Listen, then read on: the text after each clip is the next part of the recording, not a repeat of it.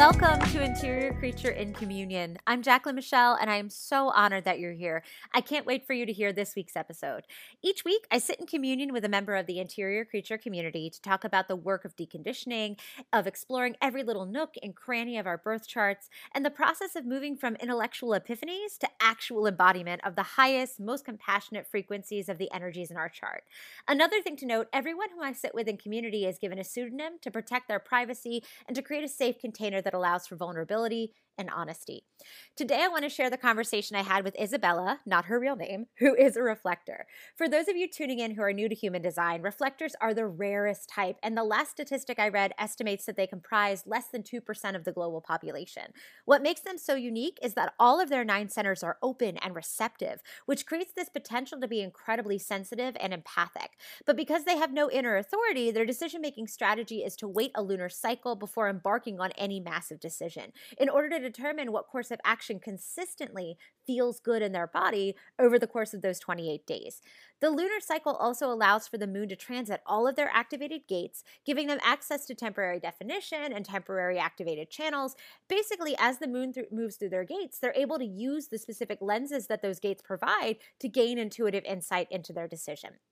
Over the course of our conversation, Isabella and I will explore her big 4 placements, so her conscious sun, her conscious earth, her unconscious sun, her unconscious earth, as well as her north and south node activations. We're going to explore her relationship to time and timing through her gate 5 and gate 9 activations, and we're going to explore, my take at least, on how to interpret the lines.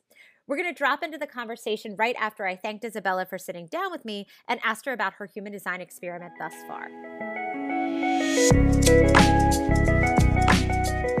Oh my goodness. Well, thank you so much for having me. I am excited to talk about this discovery. In some ways, it seemed like when I started looking at my chart that I was exactly the opposite of it. And I thought that was a really interesting note that was like, oh, maybe the underlying feeling that I've had, this kind of like stubborn feeling that I was actually right about everything, is right about everything for me, is actually okay. I would say things to people like, that's great that you have goals. I just don't have goals. Or I just feel like a piece of wood in the ocean. And Just kind of bobbing and floating along. Yeah. yeah, and it's like, the piece of wood actually kind of it stays in place because the wave action is moving like over and under it, but it's able to make its way to the coast, or whatever this analogy is, at its own pace. And even though I felt totally wrong at such a deep level, like in my relationships and interactions and jobs, I also felt this deep inner knowing that that I did know what was right for me, but I couldn't quite access it because it was too different. It's so hard considering, like, it's so funny. 2 things. Like, when I ran my chart initially and found out I was a generator, I was like, but I feel like a reflector. Like, I don't understand, like, how am I this generator? And when I actually pulled it apart and looked at my conscious personality versus my unconscious design, consciously I'm a reflector. And it was like, then all this stuff started to make sense in terms of like why that was the thing I initially connected to. Because your analogy of like being the log on the water is like perfect. Like, sometimes you do feel like, I need to retain kind of what am I as everything's moving through me and under me, and like reminding yourself like you're not the water, you're existing on it and above it. Like, that can be really difficult. But the second thing I wanted to kind of point out was what I thought was so interesting as you were talking was like all the what's mine, like everything kind of kept coming back to this idea of identity. And one of the things I love to do with reflectors when I work with them is to kind of look at where the energy kind of lives in your chart. I hate it when people say like reflectors are these empty vessels and nothing is yours and everything is everyone else's. And I'm like, ew, no, like that's not been the experience of any reflector that I've met. Like, I disappear when I'm alone. Yeah, exactly. It's like that quantum theory of like matter's only there when we observe it. Like, it's like, oh, your reflectors are only there when they're observed by others. That feels kind of disempowering. But what I thought was so interesting is like the majority of your gate activation. So we're looking at Isabella's chart right now. And if you kind of look, obviously as a reflector, every single center is open. But one of the things I like to look at is which center has the most gates activated. And for you, that's your self center. And of the gates activated in your self center, you have gate two activated. And gate two for you is what is it? It's your conscious Mercury. And so that's intellect, that's communication. And gate two is my favorite gate in human design. It's all about what direction are we headed in? Like, where are we going? And then how are we getting there? And it helps us kind of like readjust our course and our path as like the waves come in we didn't expect, or up it gets a little stormy, like how are we going to get to the coast, or should we change coast, should we go to a different coast, or like drift down a river, like what should we be doing instead? Gate two is kind of like the sentience that puts the coordinates in the GPS, as well as the GPS itself that like reroutes us. So I love the fact that you've kind of already located that in yourself as, when you're going through your lunar cycle and when you're kind of, putting yourself in different environments, like the fact that you naturally kept coming back to the question, like, is this mine? Do I identify with this? Like, what is my inner knowing about this thing? Like, that's so bang on, because that is where the concentration of your energy lives. Thank you for phrasing it that way. That's wonderful. Yeah, it's so funny because I know true.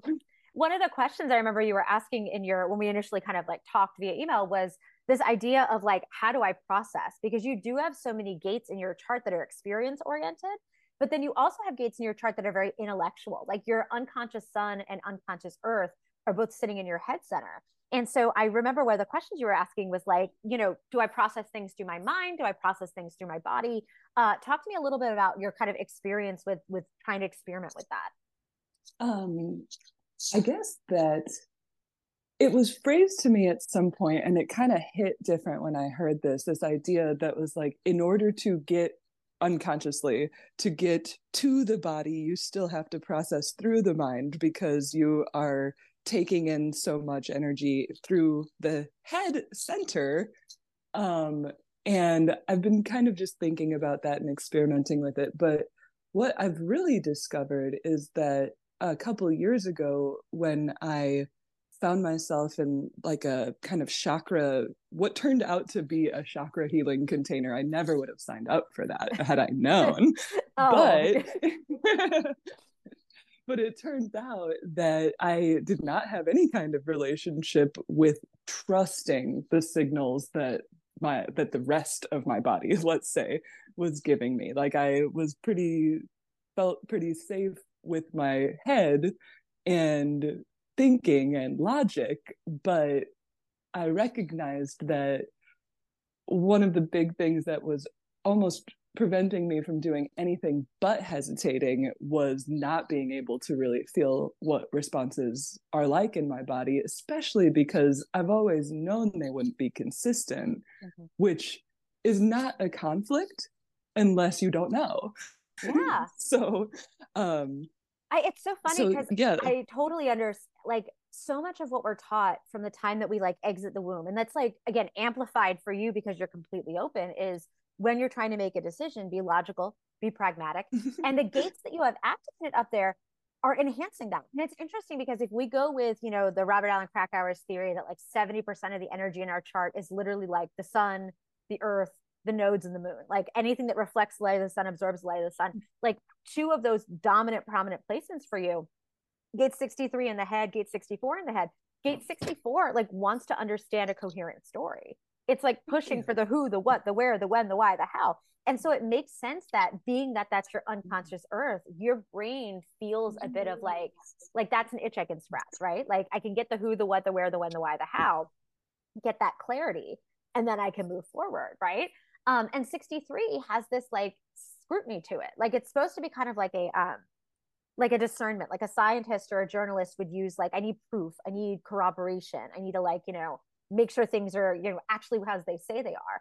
And so that kind of healthy sense of skepticism, that scrutiny, that, thoroughness intellectually, like it's definitely an asset you have. But it's interesting because so much of your incarnation cross especially has to do with timing and skills and like physical experiences, like bringing it from your brain into your body and letting your body kind of react to it. I wanted to jump in and explain just a little bit about Isabella's incarnation cross, the left angle cross of identification with her sun in gate 16. This incarnation cross is all about the intersection between experimentation and embodied wisdom, and the tension between what we think we know with our brains and what we've experienced with our bodies. There's also a lot of interpersonal karma to this cross, because at its core, it's about self-identifying as to whether you're the right person or not to step up and be of service to others within a variety of circumstances. So it's about cultivating self-awareness for the sake of serving both your own energy and serving the community in the most aligned way. Now, let's get back to our conversation. Again, it's almost like amplifying the challenge for you because you are so open and like what's mine, what's someone else's. That almost like underscores the need for the 30-day lunar cycle or the 28-day lunar cycle to kind of go, okay, over these 28 days, what remains consistent regardless of where I am, regardless of like who I'm with, like what is the consistency there? And it takes that long sometimes to figure that out. Absolutely. Also, as you were talking, I just kind of got this image, or not image, I don't know, some kind of hit sort of about like if you were to take the whole mandala and make it into a diagram and just sort of like cross things out and circle things and be like, oh, it's definitely not this energy that I need to work, or like, I don't quite mean it in that sense of like, oh, I'm not going to work with 38 energy right now, or I'm not going to work with whatever, but almost this sense of being able to be observing it so with such ease, be observing it with such little judgment, perhaps, that it would be that you could kind of just like cross off the things where I have a very, very strategic, well, I guess you see my chart as extremely strategic. Yeah.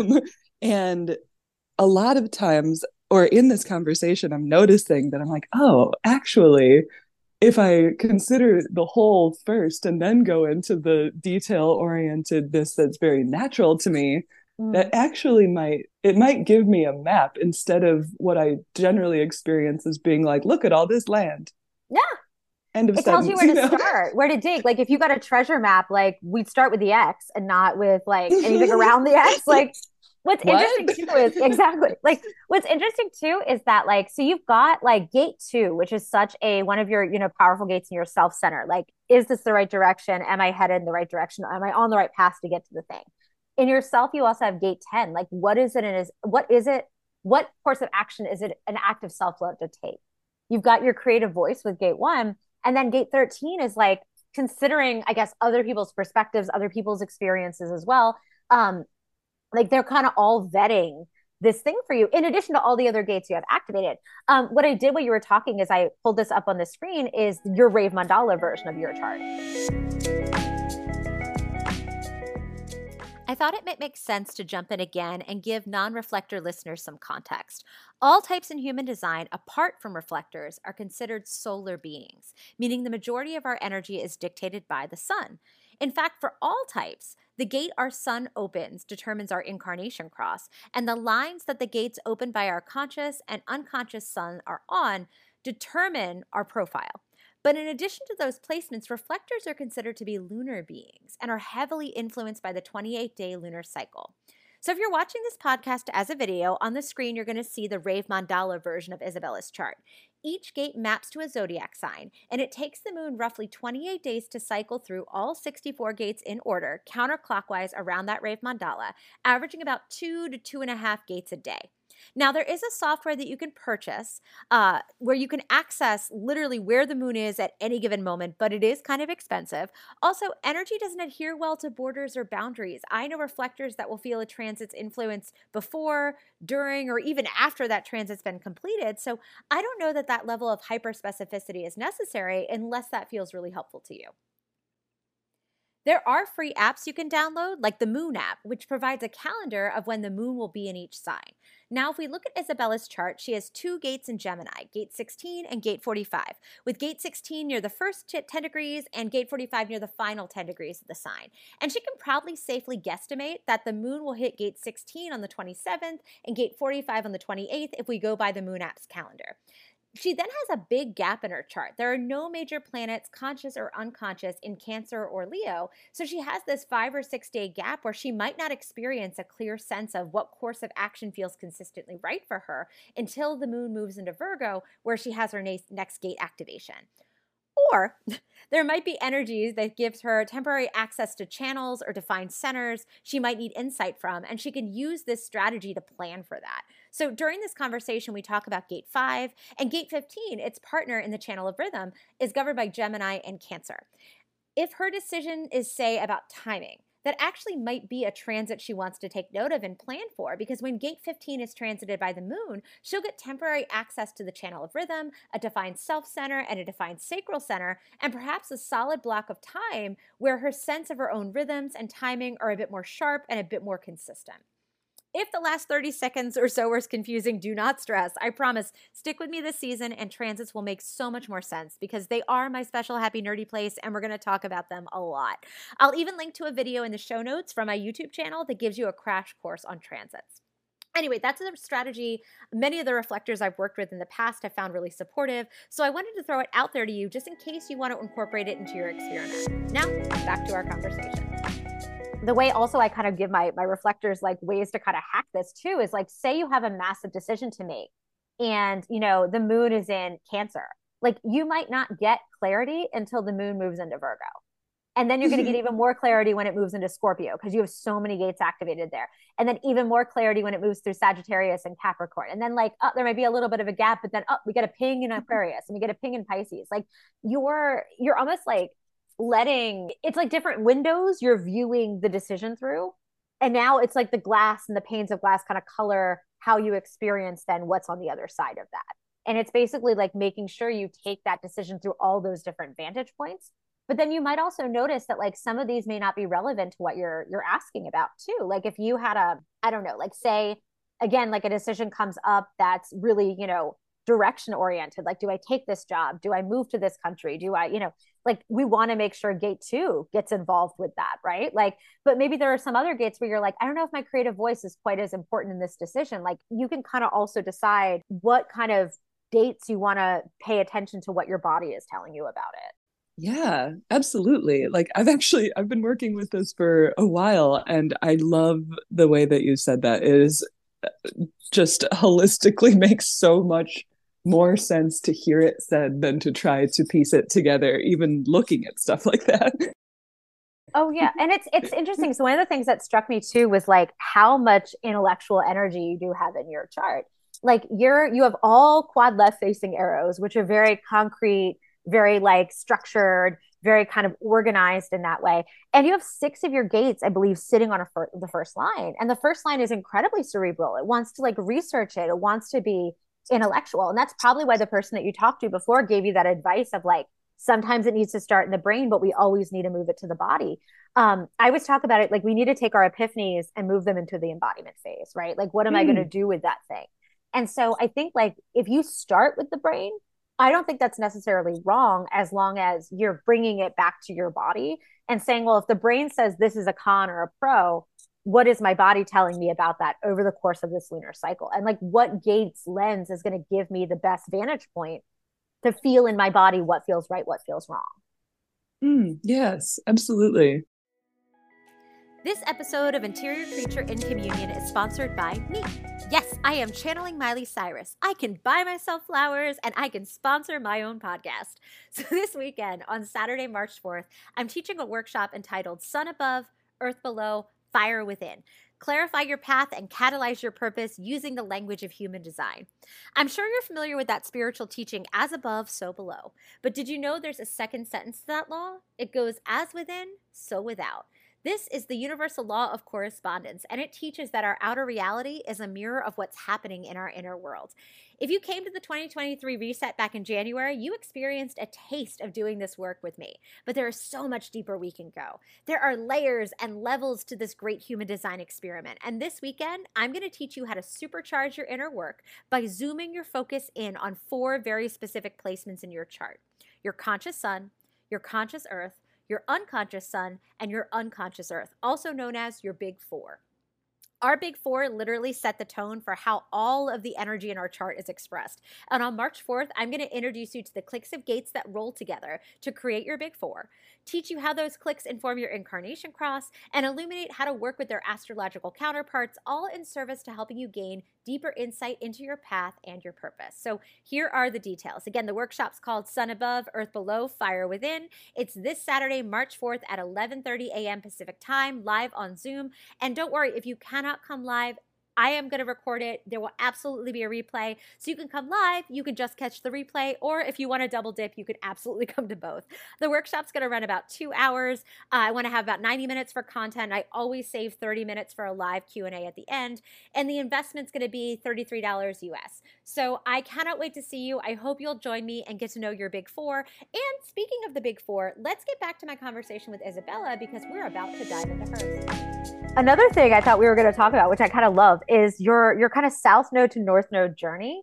It matches your conscious sun, which is so interesting to me too, because like that's kind of serendipitous that you have these kind of like such a dominance and prominence of gate 9 and gate 16 energy in your chart. So for folks that are listening, her gate 9 is her conscious earth, her conscious south node, and her unconscious south node.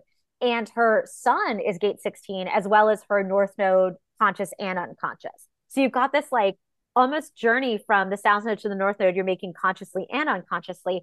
And in the gene keys specifically, we talk about gate 9 and gate 16, like with their earth and sun placement as being like, we need to get anchored, grounded, balanced with our relationship to gate 9, which is your earth, to be able to really shine the light of your sun, which is gate 16. So it's interesting that there's these like karmic kind of threads and connections, and like almost like they're like set up little staircases, kind of both of them. So let's talk about gate 9 first. So gate 9 has to do with focus. Sometimes it's called the gate of stillness. I've seen it called the gate of focus. Gate 9 is like, how do we structure our time? Like what gets our focus, what gets our attention, but it's coming from this sacral energy place, not necessarily like an intellectual, like, oh, I'm looking at this and I'm going to pay attention to that for a certain amount of time.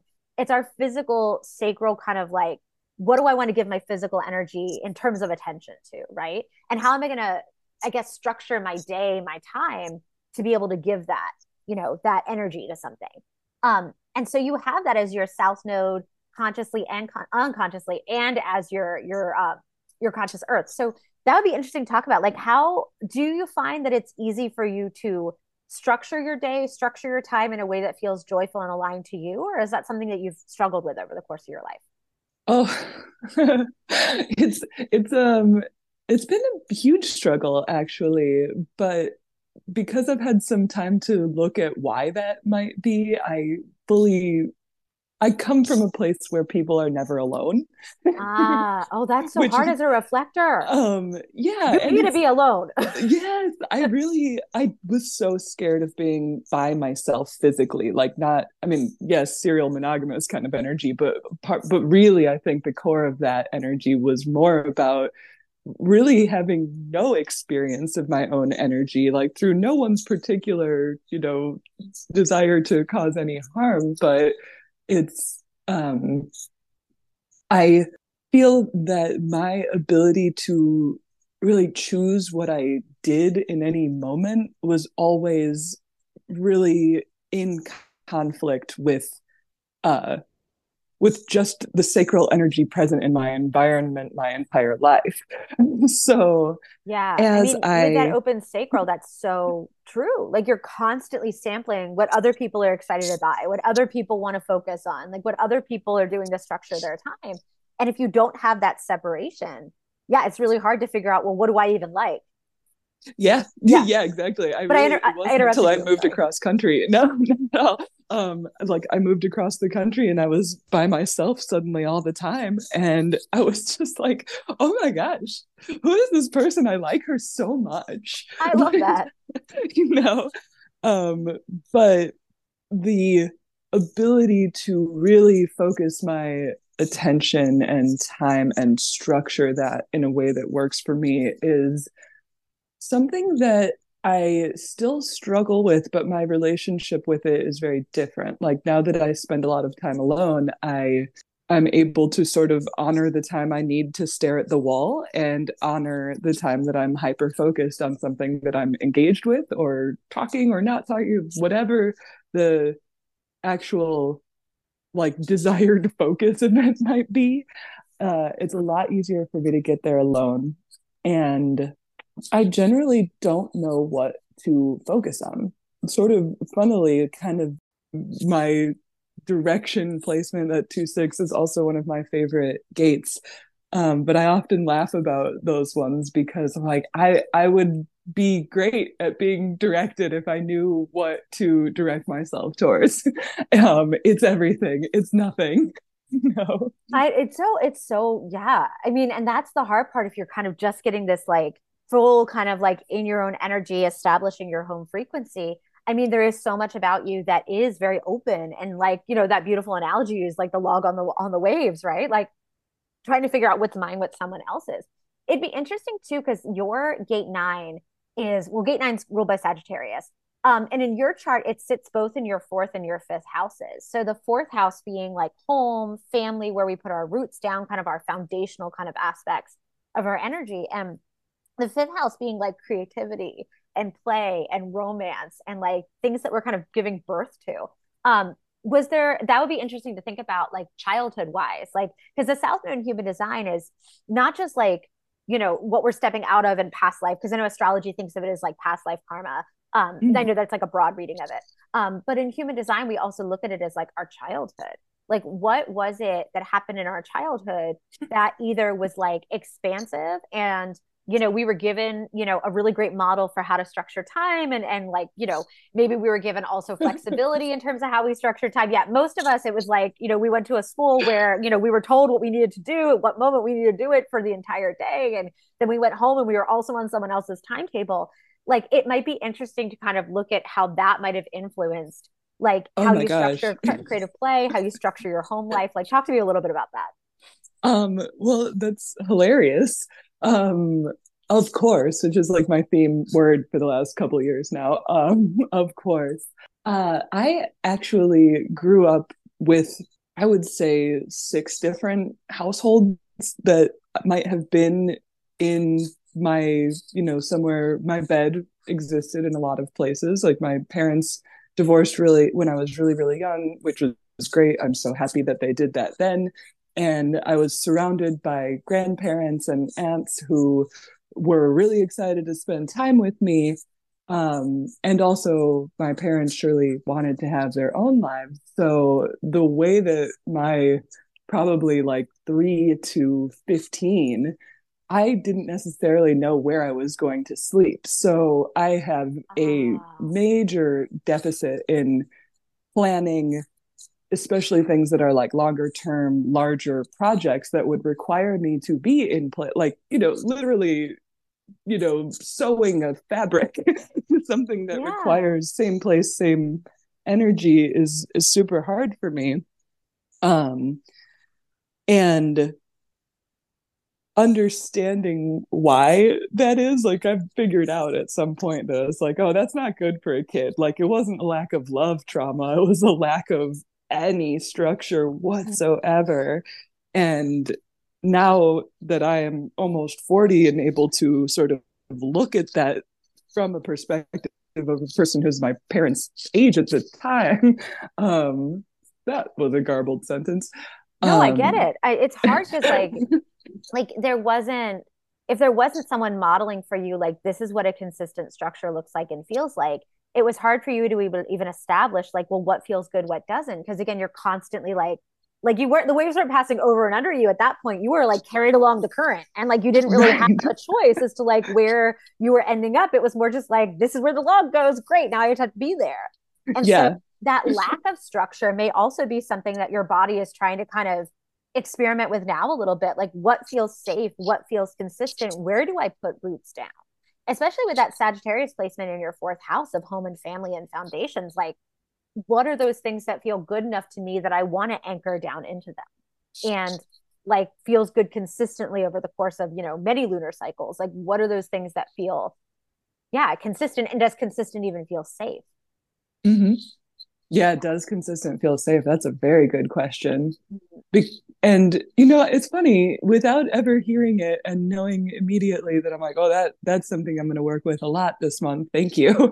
Um, I've also, I often, and I hope everybody kind of is able to sort of look at themselves in these processes. It's like, actually, I have been in whatever abstract way directing myself towards these things that I know actually like, or that not I know, that my body knows are good for me, that I'm consciously not yet aware of. But yeah, it's like I do tend to, if something starts to feel consistent, I reject it. um but at the same time, I have a different relationship with that. Like, I go to the beach almost every morning.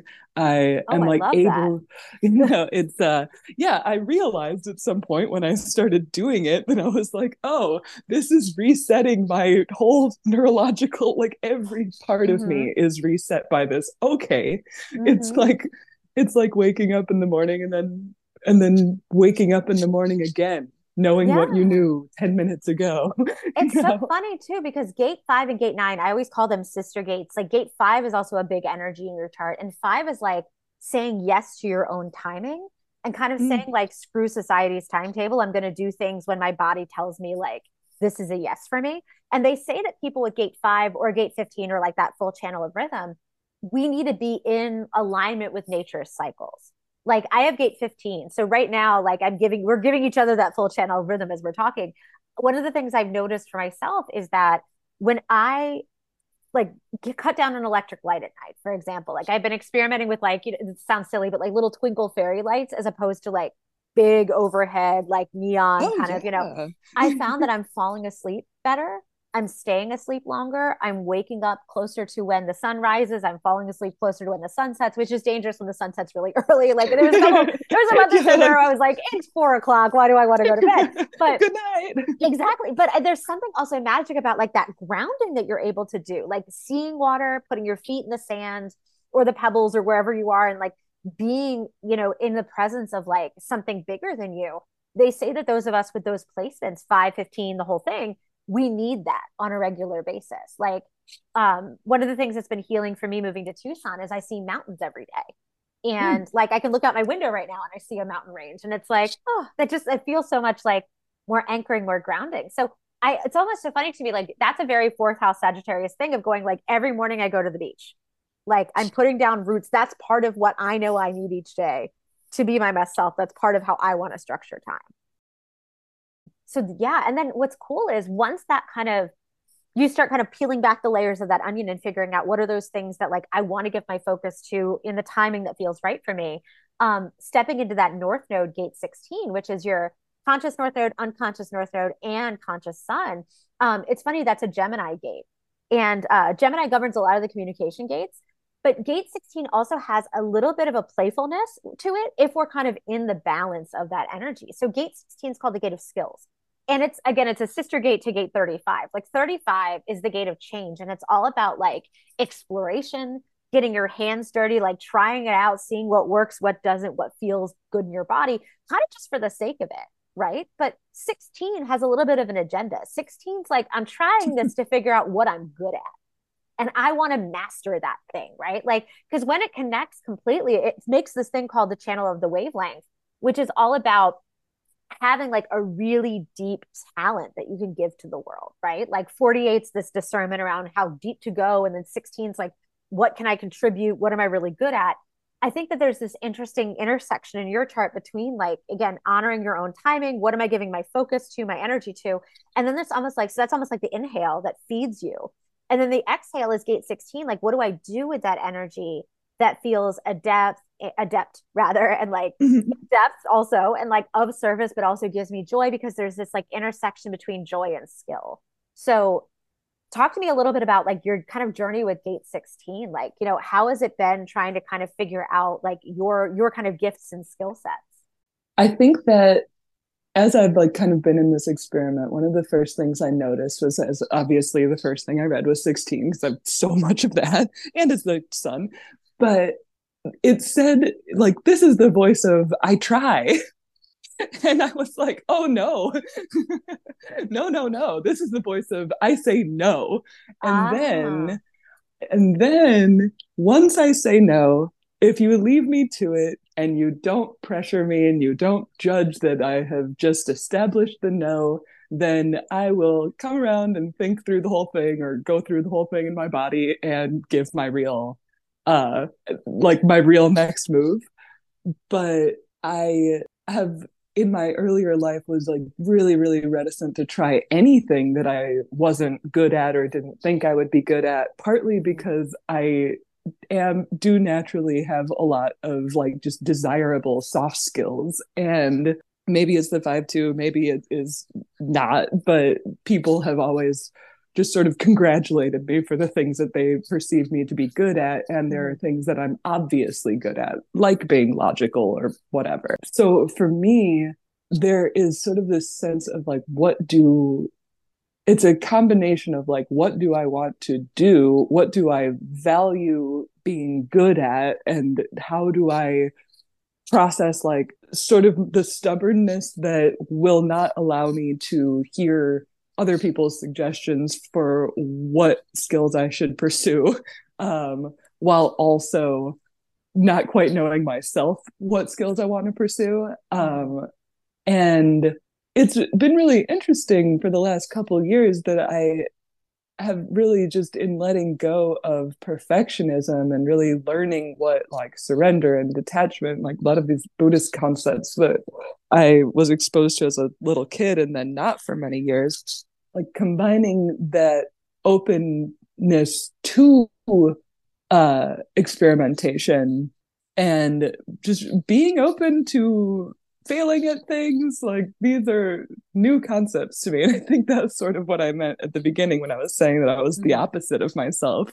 That I still think that I really, really am starting to recognize that for me, mastery sort of comes by accident. I'm very rarely conscious of things that I'm learning while I'm learning them, and that feels very right to me. Or like it just feels good in my body to sort of be in this situation where like last week I listened to an audiobook and I was really resistant to the book, but like a couple days later in conversations, these concepts from the book that are kind of things that I need to heal and work with were just spontaneously coming out of me in conversation and in my own thinking about my current experience. It was as if my self processed this information independent of my consciousness and was able to be like, use this energy for this. And so yeah, I kind of recognize that's kind of how it works for me, that I can't always know what it is that I'm doing while I'm doing it, or forever. It's so hard because like, so you're technically a 5'2", right? But you only have 3 gates on a second line. And so there are things, and it's interesting because 2 of those gates are sitting in the intellect, right? They're sitting in gate 63, 64, which is all about like things just naturally make sense or they don't, or I have a natural sense of skepticism with things, right? And the brain is kind of in the background integrating what works, what doesn't. And again, like you said, it's not always a conscious process. But what's so interesting too is that your gate 16 sitting in your 10th house of legacy. And that might be part of why there is this reticence, like you were identifying, around trying new things in public. Because you're like, if I fail and I fail in public, is that how I'm going to be remembered? It's almost like that's kind of like a subconscious, which like, it's funny because sometimes there are things we want to try out in private. And then there's some things where like the stakes are so low that like I always use bowling as an example of gate 16. Like you can tell gate 16 is out of balance if you won't go bowling with friends because you're quote unquote bad. Oh my God. Because everyone's bad at bowling. Like no one is like, there's very few people that are good at bowling, right? And they get a special little tournament on ESPN once a year. But like the rest of us, we go because it's community. It's like a fun excuse to get around, hang out with friends, like, you know, just like goof off, right? But I've met people with gate 16 who are like, I'm so bad at it, I'm not going to go. And like, I understand that too. So like, that would be another thing to unpack too, in terms of like, you know, as a child, you know, was it safe to experiment with things that you didn't know you were good at in public? Or, you know, if people because a big part of the 5-2 is that projection. Like people tend to project on a 5-2 as aptitudes that they may or may not actually have, because you just come off as so capable, so competent, so like together, that people just assume you can do things that you're like, wait, do I have that skill set? Like, wait, hold on a second. Like, because you don't want to disappoint anybody. Like the And five sometimes I've two. often known I didn't have that skill set, and I will watch the projection and be like, wow, really? Yeah. You Like, you think think I could do that? Yeah. I've never even heard of that. And it's so funny. So, like, a big part of being a 5 is also kind of like managing expectations, like lovingly saying to people, like, oh my God, I'm so honored that you think that that's something I can do. I've actually never done that before. Or that's actually not something I feel like I'm very good at. But the 5 part of you also wants to be of assistance. And so it's always kind of interesting. Like, how do I scratch that itch of like helping without actually betraying what I know I can and can't do? So, like, can I support them by like, referring them to someone else or helping them research a solution? It's interesting because the 2 part though is like, if it's not a natural aptitude of mine, it doesn't really feel good to offer to be of service in that way. I think it's just your 10th house, like taking that very seriously, that legacy, like that. It's almost like do no harm, right? And it's Yeah. interesting too, because it's sitting on your first line, and the first line values like certification, accreditation, like the gold star from someone else that says like, yes, you know how to do this thing. That might be another interesting thing to unpack, like your relationship to like trusting your natural aptitudes versus it's the open throat right there, versus like trusting like what you've been taught, I guess, like if that makes sense. Yeah, definitely. And I feel like so many of the things you're saying just hit so beautifully because I recognize that you're absolutely right. Like that's yes, definitely. It's just funny because it's like I learn very easily. Like it's not Mm-hmm. it's Oh kind of yeah. ironic to me how the reticence, the rejection, the then coming back around and being like, oh actually I just changed my throat about that kind of energy. I don't know. I feel more peaceful in this conversation with this sense of Oh. balance between things that I know because I learned them and things that I know for no reason and things that I may not know. This episode of Interior Creature in Communion is sponsored by, well, no one yet. We are a baby podcast. It's our first episode, but I would love to welcome on board anybody who's interested in sponsoring, who maybe is a small business owner in the spiritual or wellness space. I would love to be able to share the genius that is you and your brand and your offerings with the amazing Interior Creature community. So if you're interested, email me at interiorcreature@gmail.com to learn how to sponsor an upcoming episode. Now, back to the podcast. Gemini allows it to all be you.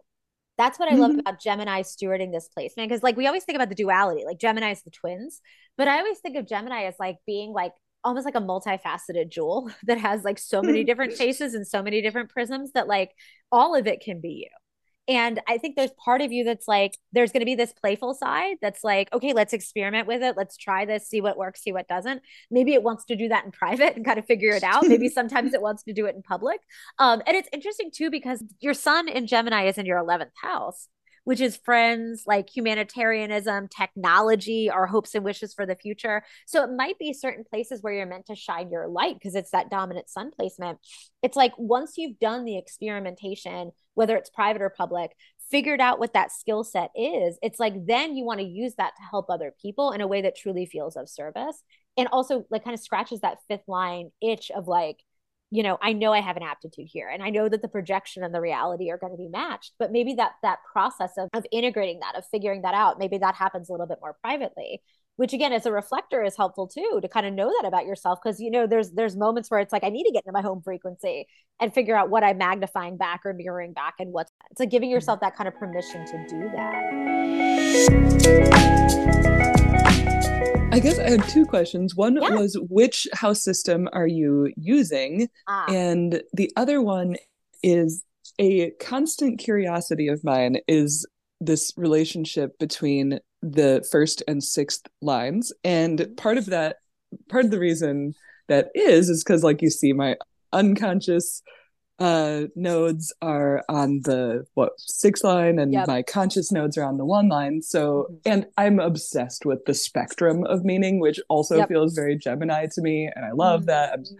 That is actually, I have identified that the energy that I bring and learn, and my relationship with patterns and spectrums of meaning and experience are the work that I am here to do and share with people. Yep. I don't know quite how that plays out, but it's just kind of a constant curiosity for me, because also I have the 1 1 and also the 2 6, Yeah. and I have kind of looked at those lines in the I Ching, Yeah. and again, one of the processes of understanding a pattern and a spectrum is letting go of the judgment around what perhaps the wording of the thing, and saying like, oh, line 1 is like hidden dragon, do not act. Ooh, So if I'm just like reading that straight, I'm like, oh, okay, well, I don't use your creative energy, like it doesn't mean yeah. that, No. of course. It's so interesting. The way I look at the lines is because you're right. Like some people are very kind of traditionalist and purist and like look at the lines almost like rungs on a ladder. And like one being at the bottom of the ladder because it's the foundation, and like we're trying to ascend up to the top rung of the ladder, which is line 6. I don't see it that way. I think each line gives us a different vantage point to understand the gate. I almost like the parable of the blind man and the elephant, like thinking about each one of the lines being one of the people that's blindfolded that's trying to touch the elephant and figure out what it is. It's like somebody who's got first line energy is touching the trunk and they're like, it's a snake. And someone with second line energy is touching the leg and they're like, it's a tree trunk. And it's like, no, we need to see all of the different, we need like all the metaphorical blind men and women to come together and like discuss what they've experienced and integrate it together to understand we were all touching an elephant. Or else you're just not going to get the full picture. So I can see it. I actually really like it when people have kind of an even distribution of gates in their chart. Like yours are actually pretty evenly distributed. You've got 6 of your gates in a first line, 3 in a second, 4 on the third, 5 on the fourth, 3 on the fifth, 5 on the sixth. So like they're nice, kind of like there's at least 3 gates on every single line. So you have this diversity of perspectives through which you're learning the gate's energy. And even with gate 16, it's on a first line, it's on a sixth line, in places like you've got different vantage points and a fifth line. So like you've got 3 of the 6, like, perspectives to look at that energy through. I almost feel like that's the way I kind of view it. I don't like looking at it as like an absolutist or in fact, actually I had a client once that was in a Facebook group, and somebody was asking for, an interpretation of a gate that they had, and someone in the comments had shared, and another commenter popped in and was like, well, what line is that gate on your chart? And she's like, oh, it's on line 2. And she's like, well, mine's on line 5. So I know more about it than you do. And then she's like, proceeding to answer it. I'm like, ew, no, it's not hierarchical. That's such line 5 energy. It's like, I'm gonna fix it. You sit down. Like, you don't know what you're talking about. But like it's all different vibrations of the same. Like it's a different vantage point. So to kind of answer that question, like I almost think it's beautiful that you have so many different perspectives. Um, in fact, when I notice people's charts, sometimes they won't have any lines on a specific gate. It's like, that's interesting. Let's see maybe where that's being made up for in your chart, like in terms of what gates are being activated, or maybe people you're calling into your life are here to teach you, from that perspective. So it's always Oh interesting yeah. to kind of like see that. Um, and what was the other thing? I think also your cross of identification is so interesting too, because I love what you were kind of mentioning before. Like so much of what you're here to do in this world is kind of this dance between intellect and embodiment. Like this, because cross of identification is about kind of running all of your big decisions past like, does this feel like me? Is it an integrity? And like, where do I offer service? Because the fifth line energy, like the fifth line wants to solve, it wants to fix, it wants to be of service in some way. Like I need to really make sure that this is something I can help someone with. I have that skill set. I can bring that to resolution, or I can be really, helpful in that way, or not. And maybe the best thing I can do is step out of the way. But it's like being able to self-identify in that way. It's almost like when you build a video game character and you choose its like characteristics. It's almost like your higher self was like, I'm going to give her this cross of identification, which seems pretty straightforward, but she's going to be a reflector. And Yeah. so it's gonna be really hard to figure out what's hers and what someone else's. And like, so I think for you, a lot of it too is like almost combating, not combating, but just knowing what is outside of you and what is yours, and giving yourself that ability to come back to your home frequency and really like check in with yourself before, you know, you're either, I don't know, compromising yourself or your integrity or something like that. Yeah. Yeah, absolutely. That's very true. Very real.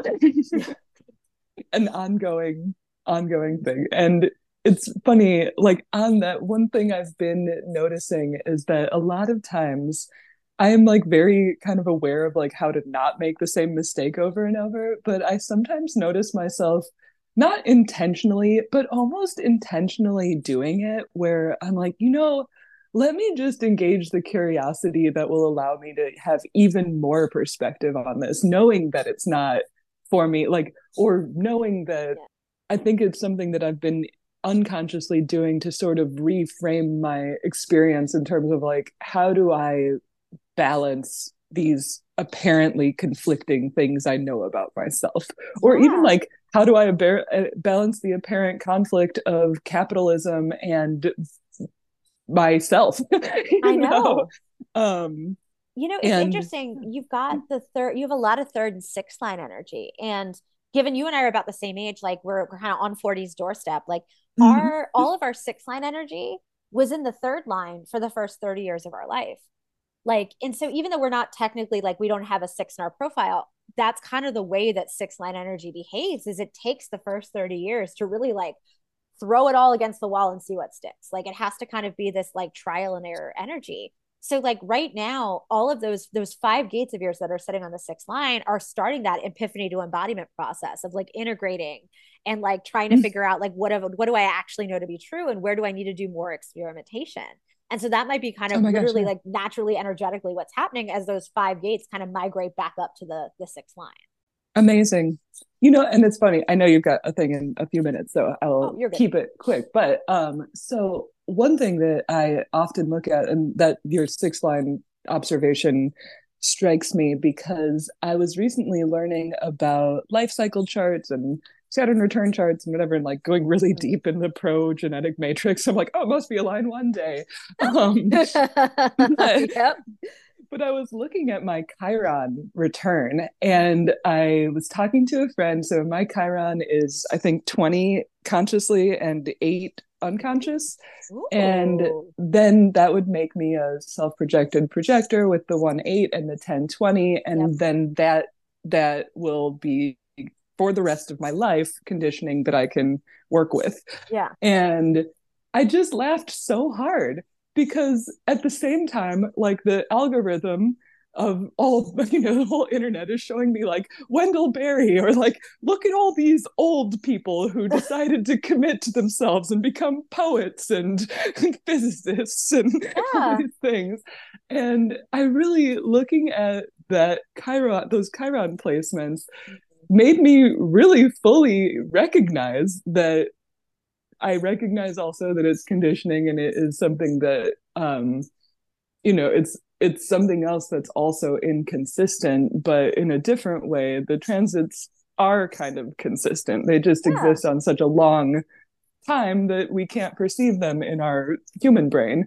Yeah. So um And those I gates was are like, so interesting too, because like 20 is bringing action and voice to those acts of self-love, which is honoring your identity, honoring your integrity. And 8 is like, where do I contribute it? Like, where do I contribute that creative voice? So it's like it's a map. perfect. No, it's beautiful, but it's perfect because it's like now that you've done all the experimentation and like really like, and that is Chiron is literally our Chiron return is when we step off the roof. Like anybody who's got a lot of six line energy, that's when we're literally supposed to have been done the integration process. And like now we're magnetizing the right people, right things to us if we've done it the right way. Right. So Yep. I love that. Oh, I think that's so interesting. Chiron's a rabbit hole I need to dive down further. Oh my God, I'm I love super that. down anytime to Oh, brainstorm. totally. We should do that. We should totally do. We should make a Chiron return date. I have to. Mine's in like 10 years, so Yes. you know, or Oh ish. my I God, guess I'll have let's to meet look. up. We should totally do that. Just have like a whole let's figure out Chiron. But last thing, oh, you asked about what house system I use. I think it's Placidius. Okay, Um, cool. yeah, I think that's the one. It's because that's just like the the software I use to kind of quickly generate, where is everybody's thing. Um, Yeah. yeah, so that's also another reason why they're spanning. Sometimes you have Gemini in multiple houses. Like I think that's why it kind of just goes like specifically at the degree. And Um, I like that better because I've like kind of looked at all different sort of house systems and then mhm, kind of landed on whole signs because I'm not super deeply educated in mhm. astrology. But while I'm looking at the chart the way that you've done it, I'm like, oh no, no, definitely. Like absolutely my Sagittarius is in both of those spaces. Mhm. Like absolutely my yeah, Yeah, it's definitely. it's funny. It made sense for my chart and like my friends' charts and my family's charts. And like as I was doing this for clients, I'm like, okay, this is I think the one that makes the most sense. But again, like I think I always tell people like go with what feels good to you. And if there's wisdom that like looking at this through a sidereal perspective or looking at this like you can if you want to do the math and do that work, like go to town if that's going to give you the insight that you need, right? Oh, Like totally. yeah, And I mean, actually, kind of on really quickly on the topic of the sidereal chart, yeah, my sidereal chart, like really, it's so funny because as I had mentioned, the Chiron return puts me in yeah. this self-projected projector space. Well, so does the sidereal. And I think that's really interesting because over and over I've had that described as sort of like the higher self kind of Mhm. astrology, which makes sense to me because it's like, yeah, that's actually what's in the sky, not what Yeah. we've been like, not the projection that we've been shifting slightly for tens of thousands of years or what Mhm. have you. And it's interesting to think that it's like if we look at this same perspective through like what would it look like to be playing out like my highest self or what language you want to use with that, and I'm Oh like, oh yeah. yeah, That's absolutely, it fully matches up with yeah. where I know I will end up in a way. I love, and that's why I love the gene keys. Like, I think one of the things that never sat right with me with human design is this idea of like something's either exalted or it's in a detriment, and it always seems very fixed. Like, I know Krakauer had Gate 51 as his incarnation cross. He was very provocative. He liked to say things that were intentionally provocative to kind of shock people, right? But sometimes the way it's transmitted makes it sound like things are very fixed, right? And I understand there are people who are Yeah. very purist in their interpretation, and that to them feels right and like totally go down that rabbit hole. But for me, it never did. And so when I discovered the gene keys and like even Richard Rudd's like explanation of that spectrum of energy of like this Yes. idea of being in the fear frequency, I call it the fear, the shadow frequency, I call it the fear frequency, um, being in the gift or being in the city, this compassion or this like divine love energy.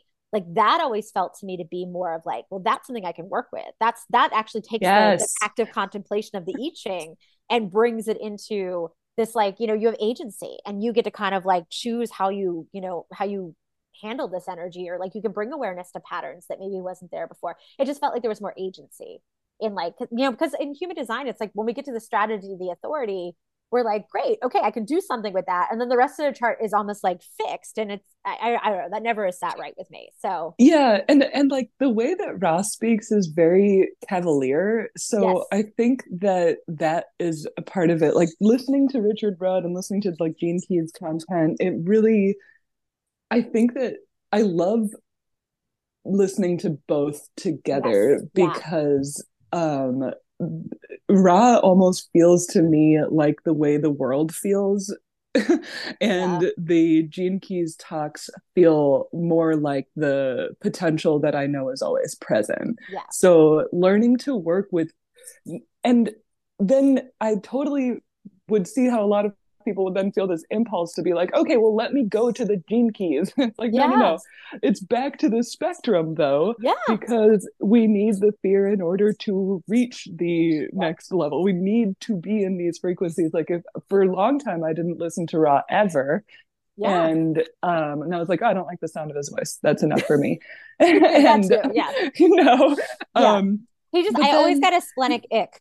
Like, I don't know why. I just, yeah, every time I watch, as my spleen is just kind of like, oh no, like my body kind right. of, but you're right. Like, I think like it's like what Debbie Ford talks about in her book, The Dark Side of the Light Chasers. Like, we are our darkest parts and our lightest parts. Like, all of it is valid and all of it is us. And we can't, we have to go through the 3D to get to the 5D. I mean, to quote one of my clients yesterday was talking a lot about this idea of like this third dimension versus like this aspirational higher self. Like we have to kind of be able to transit one to get to the other, if that makes sense. And like, Absolutely. And we yeah, have to like let go of the idea that we're even like that, you know, it's like we Yeah. really need to lean into being the passenger on that, because like, Yes. I mean, it is, I really believe that a deep part of ourselves is always trying to get up into the lighter spaces. Yep. And if we spend a lot of energy, I don't know, like thinking about how we're going to do that, it's literally like, no, no, no. This is actually a flow state. This is Yep. all about a natural process that is happening through us if we allow it. Yep. And the And dark that, states teach yeah, us too. Like sometimes we have absolutely. to go through the dark to like, I mean, my incarnation cross is in the gate of crisis. So literally all about going through the dark to getting to the light. I'm like, but I wouldn't be where I am right now if some of the stuff that I went through hadn't, or the way my body even reacted and responded. Yeah. If I was in the moment, like I wouldn't have learned I wouldn't be where I am right now. We're gonna have to close for today, but thank you so much for just nerding out with me about your chart, about just like, yeah, it's been Thank a you. pleasure and just like a breath of fresh air. That's it for this week. If you want to dive down the birth chart alchemy rabbit hole with me and you cannot wait till next week, I totally got you. Here are a few ways I can support you. First, head on over to interiorcreature.com and click on the link on the menu bar that says New to Human Design and the Gene Key. It's a little question there. And you'll be taken to a giant, ever-expanding click path full of articles and videos and resources on all things human design. And if you're ready to unpack your birth chart one-on-one, I would also love to work with you. So you can click on the link that says book a reading on that same menu bar for a complete list of readings that I offer. And I guarantee you'll find one that meets you where you are in your human design journey. And finally, for those of you that are deep in the experiment, but you want some support moving for all your epiphanies from your brain into your body and your behavior, you are invited to join me in the Karmic Studies Elevator community. It's like a club and a course had a baby. So like a course, a corb? I don't know. I'm still workshopping that. Anyway, inside the elevator, you're going to have access to a highly individualized curriculum to help you make even deeper meaning of your birth charts. And we'll regularly join group integration sessions with other members of the community for thought partnership, clarity, and communion. You can find out more at interiorcreature.com on that same menus bar by clicking on the Karmic Studies Elevator link. And finally, I would love to connect with you on social media. So you can find us at Interior Creature and at Interior Creature and Communion on Instagram. On YouTube, we're at Interior Creature. And on TikTok, new, not a lot there yet, but I'm learning how to use TikTok. We're also at Interior Creature. Again, and all of those are all one word. Thank you so much for joining me in communion. I can't wait to nerd out with you again next week. Until then.